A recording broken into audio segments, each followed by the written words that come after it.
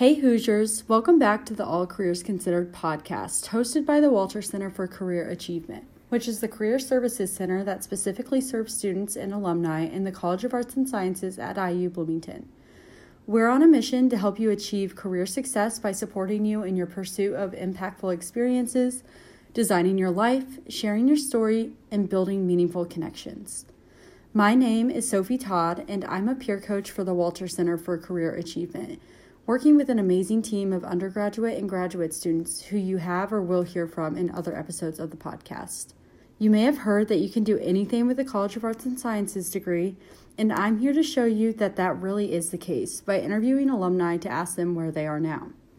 Next up, for our last episode of the season, is this week's interview with Megan Anderson. Megan is a sustainability manager for the city of Raleigh, North Carolina, where she works alongside city leaders and organizations to create citywide climate change initiatives. Megan centers equity and resilience in her work in order to ensure that all neighborhoods and people are equally prepared to take on climate change now and in the future. Megan graduated from IU with degrees in environmental science and management, international policy, and psychology.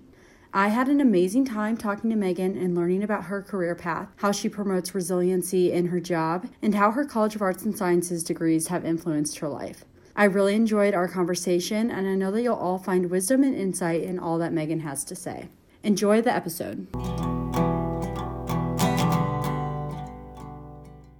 Hi, Megan. Thank you so much for being here today on the All Careers Considered podcast for the Walter Center for Career Success. We are so excited to have you. So to begin, Megan, I know that you've had a variety of different positions in sustainability and relating to climate change since you've graduated from IU. Now you're a sustainability manager for the city of Raleigh, North Carolina. So I want to ask you first about your current position. What all does it entail, and how did you come to work in your current role? Yeah, so I could go on for a while. I'll give you the highlights here to get started. So I'm the sustainability manager for the city of Raleigh. This looks different, I would say, as far as a position in lots of different cities. But for us, I'm in the city manager's office and on the city leadership team, which I feel very lucky to be able to have that role. And I'll talk a little bit more about that.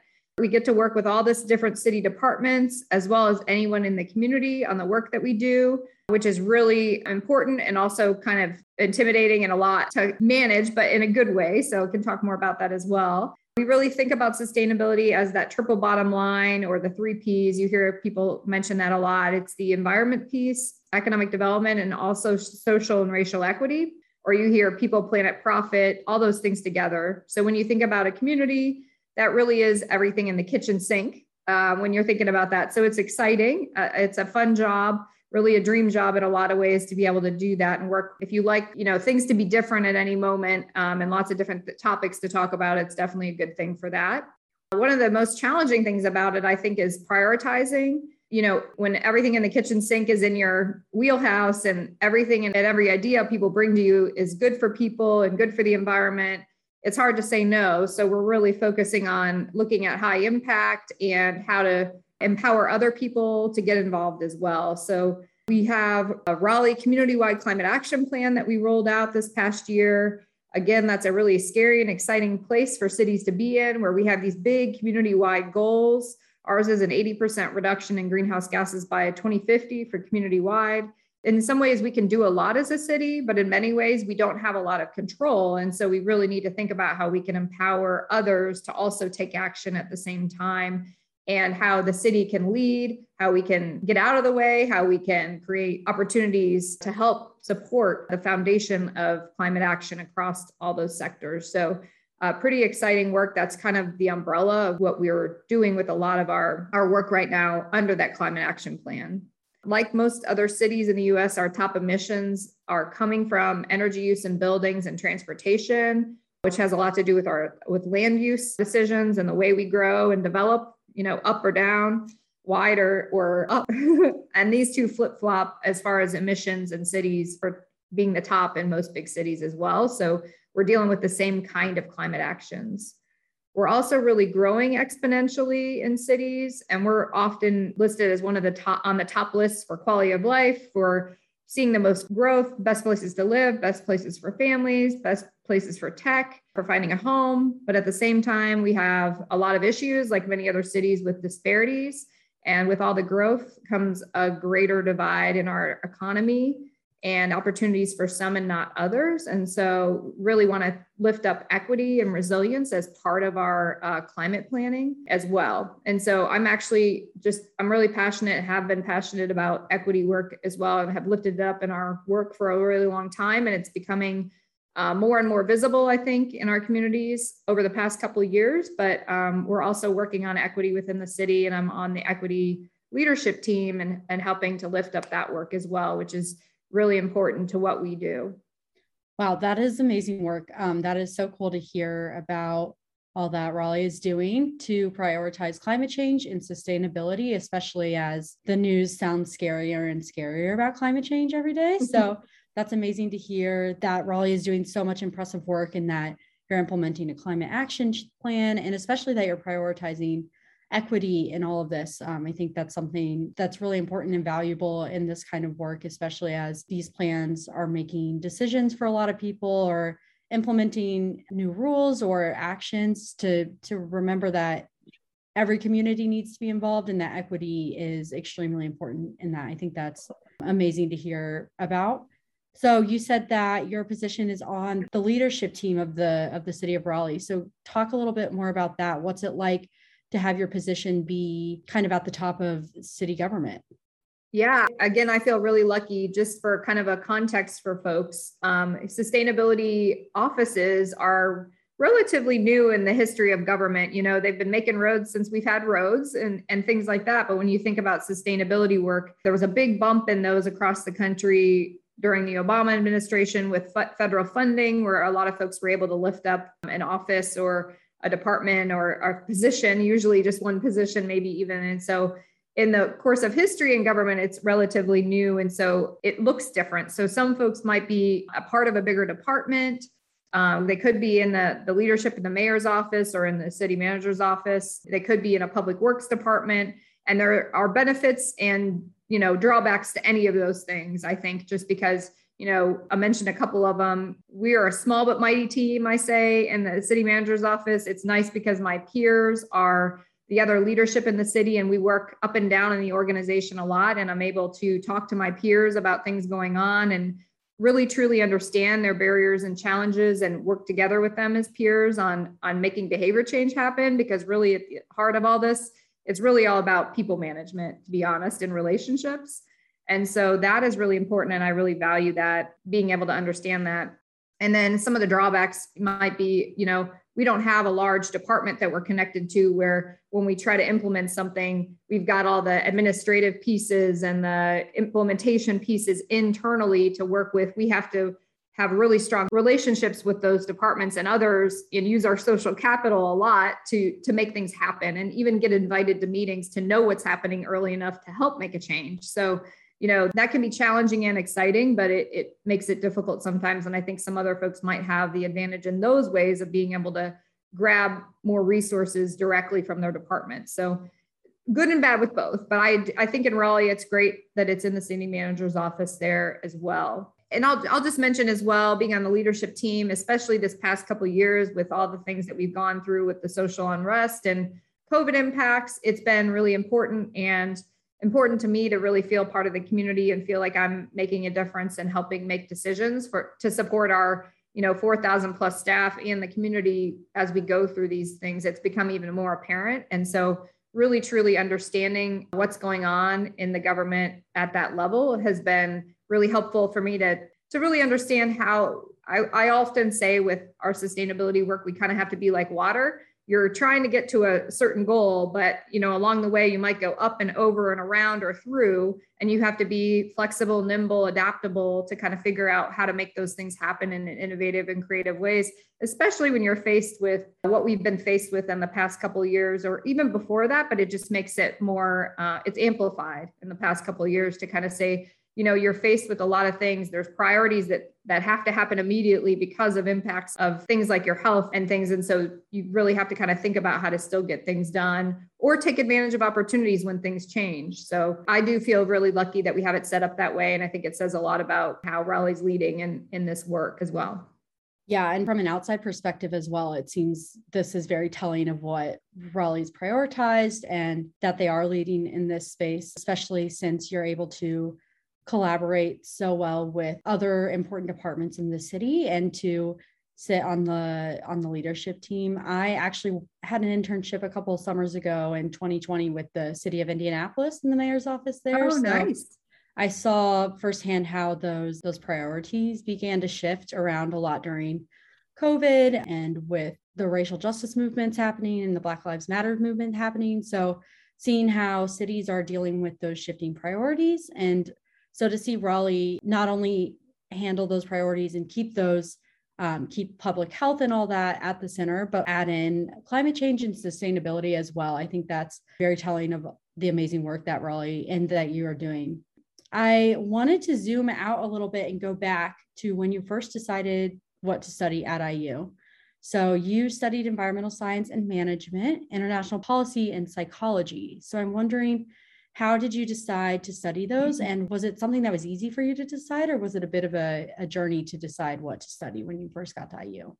Yeah, no, that's a great question. I think, it was definitely a journey. And also in some ways it kind of came to me, I think, as well. So I fell in love with environmental science in high school. I grew up in Indiana. I'm from Detroit area, but grew up in Indiana. It's pretty flat. And I got an opportunity to go out on an environmental science advanced earth science class when I was, I think, a sophomore in high school. And we went out west and got to learn a lot of technical aspects of environmental science out there in the wilderness, and also do a lot of backpacking, climbing up and down 20 plus miles a day up and down mountains. And I remember just crying for the first time, seeing the mountains and really connecting with nature in a different way. Not to say that there isn't beautiful nature in Indiana, especially at IU as well, but really found myself with that and really started to travel around and understand that there's a lot of different things out there to experience, and through a lot of different experience over time. And so I really fell in love with learning about people and cultures from a young age through lots of different experiences, and with environmental science through that experience in high school. I've also been fascinated by psychology and how the human brain works. And sustainability work really is about managing people, like I mentioned, and behavior change. So it's really helpful to have that understanding of human behavior. That being said, I actually started college as a journalism major. I wanted to work for National Geographic.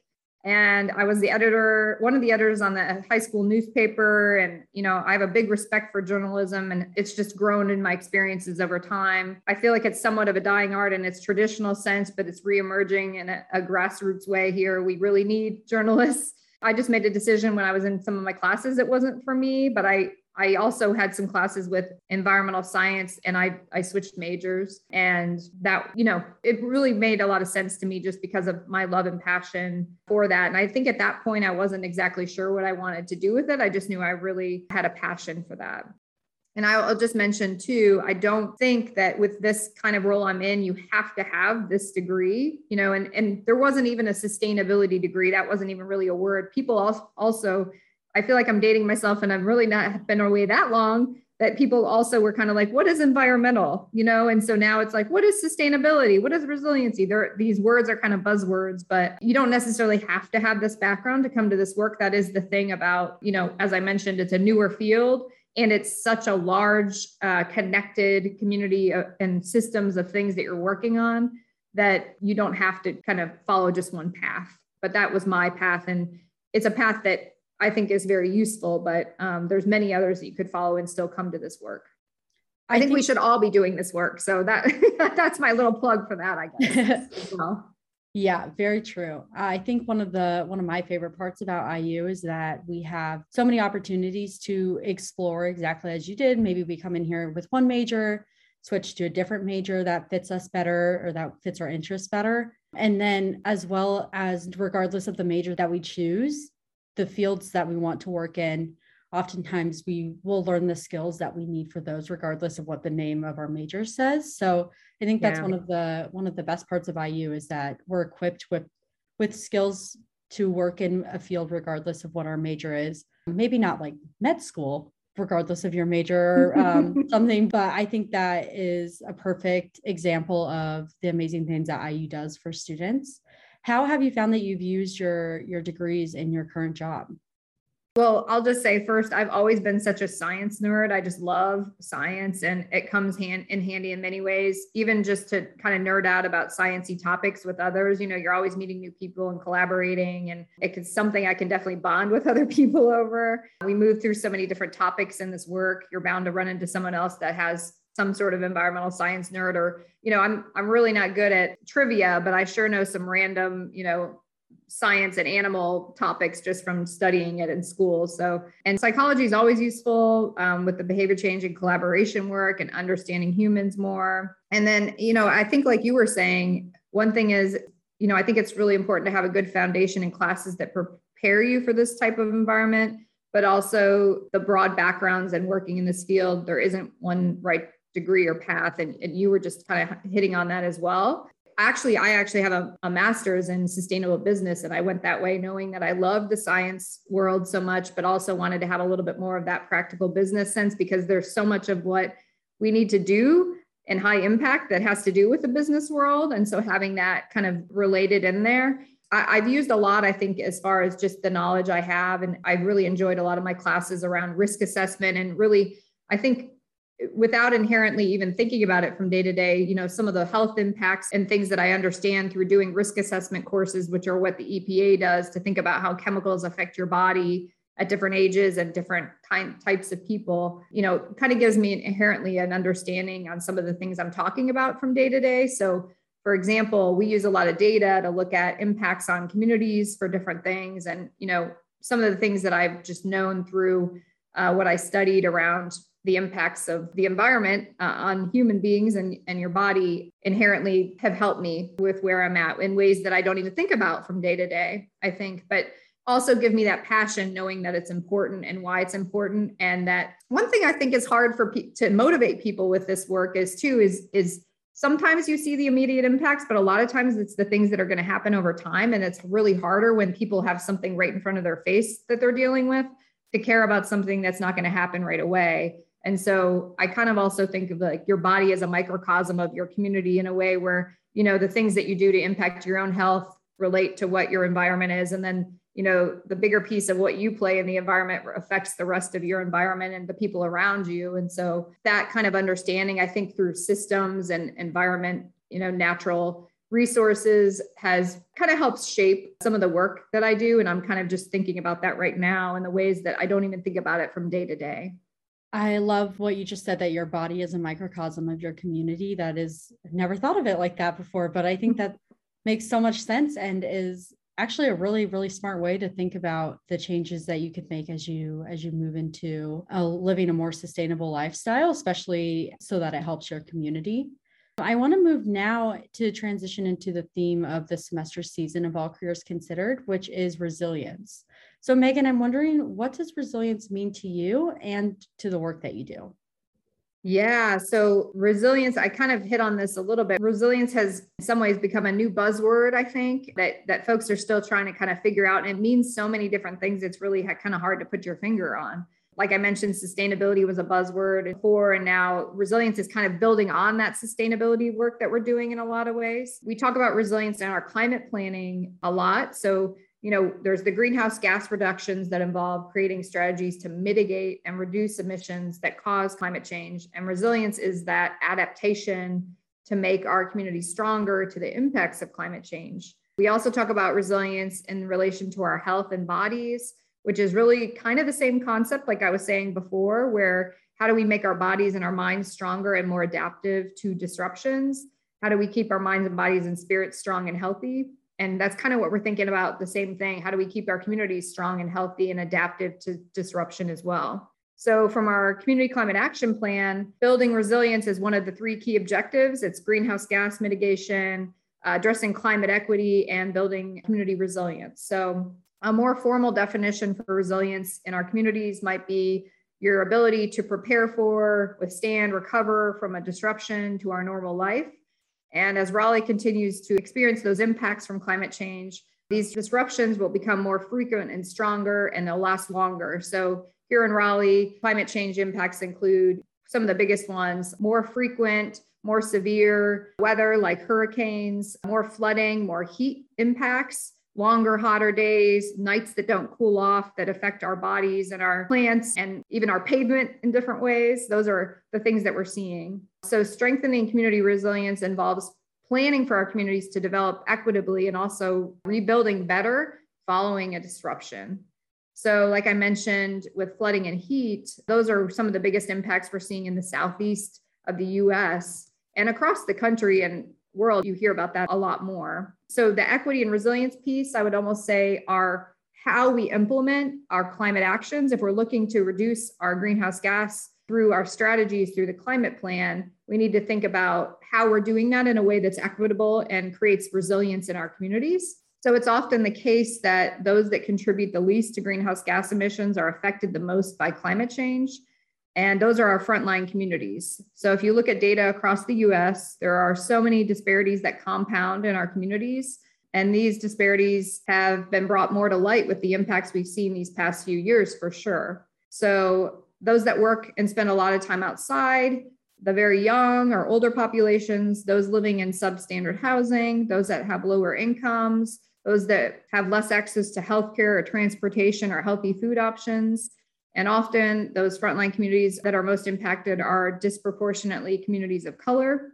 So these issues exist across the US and cities across the world. And you're seeing with COVID, those impacts are compounding on top of that. And the things that I mentioned are helping compound why COVID might be impacting different communities differently as well. So sustainability and resilience is all about systems, and equity is at the heart of the work that we do, and thinking of systemically, how do we change our systems to better support and create better opportunities for everybody as well. And so I'll just say one thing quickly about the way that you work on equity. So from a perspective, there's a group that I think would be really good for students to kind of look into if they're not aware and they're interested in this work. The Government Alliance on Race and Equity does some great work on looking at how the government system can undo and look at doing things differently and address disparities and who's benefiting and who's not. And if you're thinking about it, there's a lot of disparities with a lot of different populations. And as I mentioned, if you're looking at who's affected the most, no matter what kind of population you're in, say the LGBTQ community. If you're a person of color in the LGBTQ community, you're most impacted if you look at the numbers overall. If you're a woman that may not be getting the same access to resources as men, and you're a woman of color, your impacts in a lot of health and job and finances are also at the bottom. And so we're looking at where folks are having the most disparity and trying to fix the systems for everybody by bringing up everybody together. So it really isn't about focusing just on race. It's about focusing on who's having the worst outcomes and helping bring up the system for everybody. So I think that's something important for people to think about, because I think there's a lot of discussions right now about focusing on race versus other things. And it's not just about that. It's just looking at who's having the outcomes and trying to fix it so we can bring everybody up together and everybody gets to have the opportunities. And it makes it better for everyone if we fix an opportunity as well. I could go on for a while, but these equity issues are systemic, and that they're the systems we operate in, whether it's healthcare, government, transportation. So I think any field you go into, I would just encourage students to be thinking about this topic and educating yourself. I'm a white woman. I think sometimes it's a little more uncomfortable for white folks to understand these topics because they're a little bit invisible to us sometimes. And I would say we need to be understanding and educating ourselves and trying to make change the most. Everybody should, but I think we really have a big responsibility to do that. So I just wanted to share that I think that's something important for students. I don't care what field you're going into. Very important to kind of think about that and understand that you're part of a bigger system, no matter if it's your personal life or professional life, and just to be aware that you have the power to help make changes and think about these things in a different way as we move forward. Thank you for sharing that. I took that on a little bit of a tangent, but hopefully that's... No, I'm so glad that you did. I think everything that you said is so key, especially as students. I think it can be easy to not think of resilience in terms of a system. We can just think of resilience is just about yourself, like get back up the next day. But I think it's very important what you said, that in terms of climate change and sustainability, resilience means building up a system that can withstand changes and that can withstand the consequences of changes. And then in terms of what you were saying about equity, I think is so important too, that we take the time to educate ourselves and how we might be affecting other groups in the system and how we can build up groups that may not share the same advantages as us within the system so that everyone comes up together, like you said, instead of just one group of people. I think that is so key looking ahead, especially within something that's so severe as climate change. So thank you so much for sharing that and for that wonderful advice. You mentioned when you were talking about resilience, some of the problems that Raleigh is facing, like flooding or longer nights where they may not cool off, or among other consequences like more severe storms. What are some of the challenges of working in climate change where a lot of the consequences seem really scary and seem very long-term? Like you said earlier, you may not get to see the results right away, but you have to know that it's long-term. So what are some of the challenges of working in climate change with one of the largest problems that I would say our world is facing right now and will continue to face? Yeah, no, great question. And it's actually interesting because in some ways, some of the things people aren't seeing, and then in other ways, some people in the community aren't seeing them and others are. And so how do we uncover that and try to focus our resources and time on creating areas where we're fixing some of those issues? So you brought up a couple of examples I mentioned, like flooding and heat. So if we think about those, flooding, for example, is a big issue in Raleigh. We have a lot of water. We're a city of oaks. We have lots of trees. We have a lot of green, but we still have a lot of water and runoff. And as climate change, becomes more severe, it's just becoming more and more obvious. And as we grow and we become more dense, there's more and more impervious surface that's not picking up that water. And where that's being built is also a big deal. So as we think about it from a climate change and equity perspective, historically, lower income folks and people of color have been in areas that were lower lying, that were a cheaper place to build, that maybe necessarily we shouldn't have been having anybody live or build as well. And so folks in those areas are seeing the biggest impacts to that. And as we develop and we think about developing in other parts of Raleigh that might be a little bit higher level, we have to think about what happens to folks downstream from us as well. An interesting thing in Raleigh and in some cities across the country is that I would say, call it a mother may I state. It's a Dillon rule. So that's something that's kind of invisible. And if you think about like what you see with cities on TV, there's a lot of differences I could go into about what people kind of think of cities and how it works. It's different depending on where you are. So we have different levers to pull than other places. So in some climate plans, you can create ordinances and zoning and require people, for example, to build above the energy code to create higher energy efficiency and lower greenhouse gas emissions. In Raleigh, we cannot. That's a state mandate, and they can control that, but we are not allowed to at the city level. And so we have to look for more carrots than sticks, in those kind of ways, which in the context of climate change and big action, a lot of times in behavior change, it's just easier to change a rule and make that system have that rule. But when you can't, you have to look at individual actors and think about other mechanisms for doing that, which becomes more complicated. And that plays out with something like flooding. So I know I'm going a little bit off there, but just to kind of have that, we're in Raleigh, our climate actions might look a little different than a place that can make more of those decisions at the city level with their actions, and they can change the rules and laws in a different way. So with flooding, one thing that we're doing right now is we have a great local group we're working with called Partners for Environmental Justice. And they work in the communities that are one of the communities that's most affected. It's historically African-American community. A lot of other things have happened over time in that community, and why even they're placed segregated like they were back in the day as well. The issues impacting them are growing over time related to flooding and other impacts. And so we have a partnership with Partners for Environmental Justice, created a watershed learning network. And it's a program to teach local folks. They can come in and learn more about what flooding issues look like, how they connect, what opportunities there are in the city, understanding and meeting folks from the city and understanding how to interact with the city and also giving feedback to the city. So we're trying to help empower folks to understand how they can really get involved at their own level. They're creating their own neighborhood projects to deal with their flooding or understand flooding in a different way.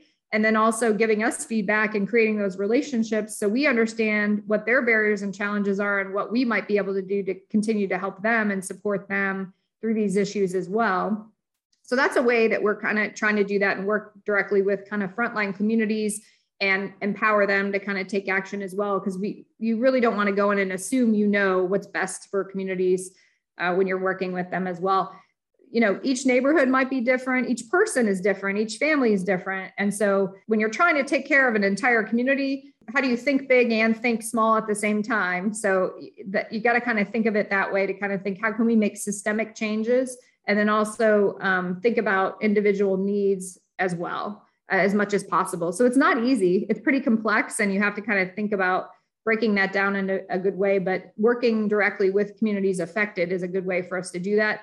And it's tough work, and I don't think we do it enough anywhere. And we're really trying to think about better ways to do that and best practices. And we're hoping to build this model into other things like heat. We have a big heat project that we just did, and it's common across cities in America that it might be 20 degrees hotter in one part of a city than another. Now think about a day where it's 100, 115, and then it's 130 or 100, over 100 in a different part of the city, and what that might do to folks. And again, where are those areas where there's a lot of impervious surface and there might be worse impacts there? There's not tree coverage. Maybe folks need to wait for the bus. They're walking, they're playing outside, on their school lunch. We just got to think about where folks are most affected by these things, and then talk about what mitigation strategies can happen. And again, government can't do it all. What can we do to kind of think about that? But then also, what can you do in your own life? What do you need at your own house, at your own school, at your own organization that you can do to kind of help mitigate these things as well? So it's kind of a partnership to think through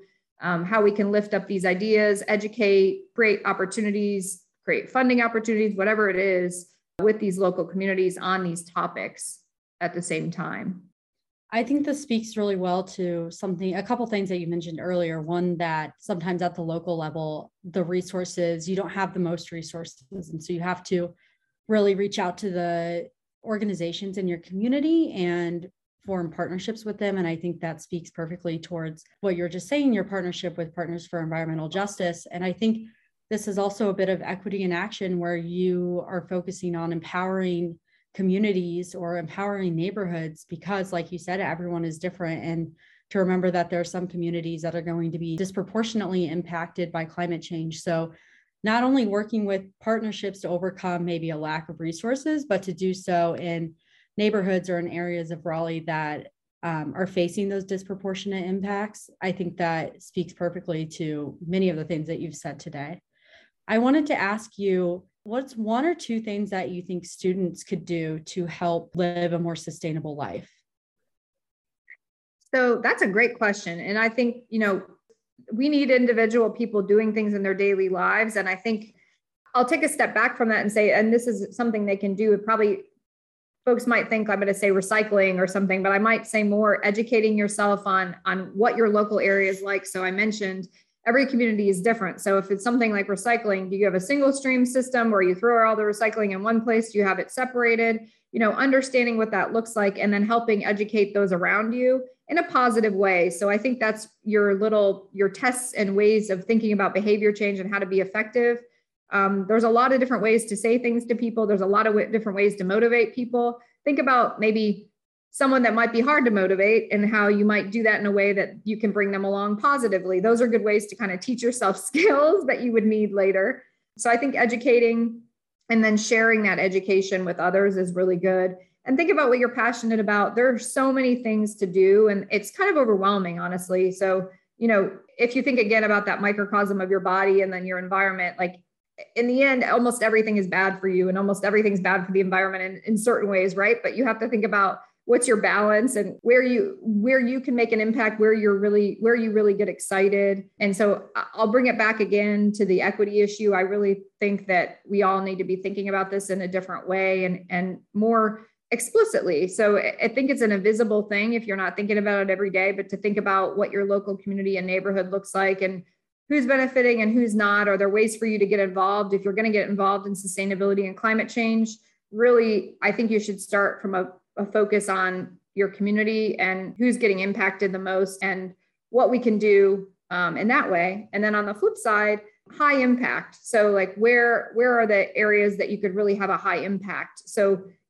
oftentimes, I actually used to work at a university before this position. And so I worked with students a lot. And one thing, I think as you're coming up same for me as I was coming up through that is you might have a really specific idea on what you want to do and to maybe focus less on making it happen in a very specific way, but like listening and understanding the system that you're in and being more flexible and adaptable to get to the point of getting around the essence of the goal that you would like, but figuring out a way to do that by empowering others to kind of help you and figure out a way to do that where it can be more sustainable over time. And you can set up a process that's really going to stay, even if you weren't there anymore as well. So that's one thing I think would help you leave a legacy with the things that you think about doing. And then, on a more simple level, think about knowing the energy use in buildings and transportation are some of our biggest impacts.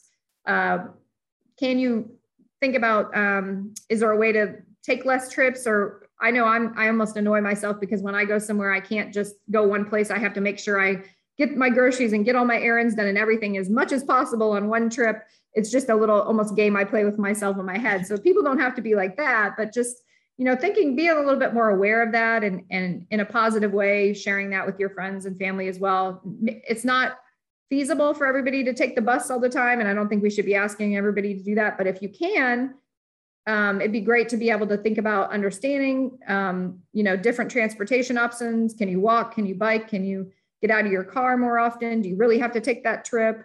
Can you make sure you're turning off your lights? Can you make sure you're taking care of your air filters so your energy efficiency is better? Just being aware of where you can have a higher impact in your daily life and help others have that impact as well.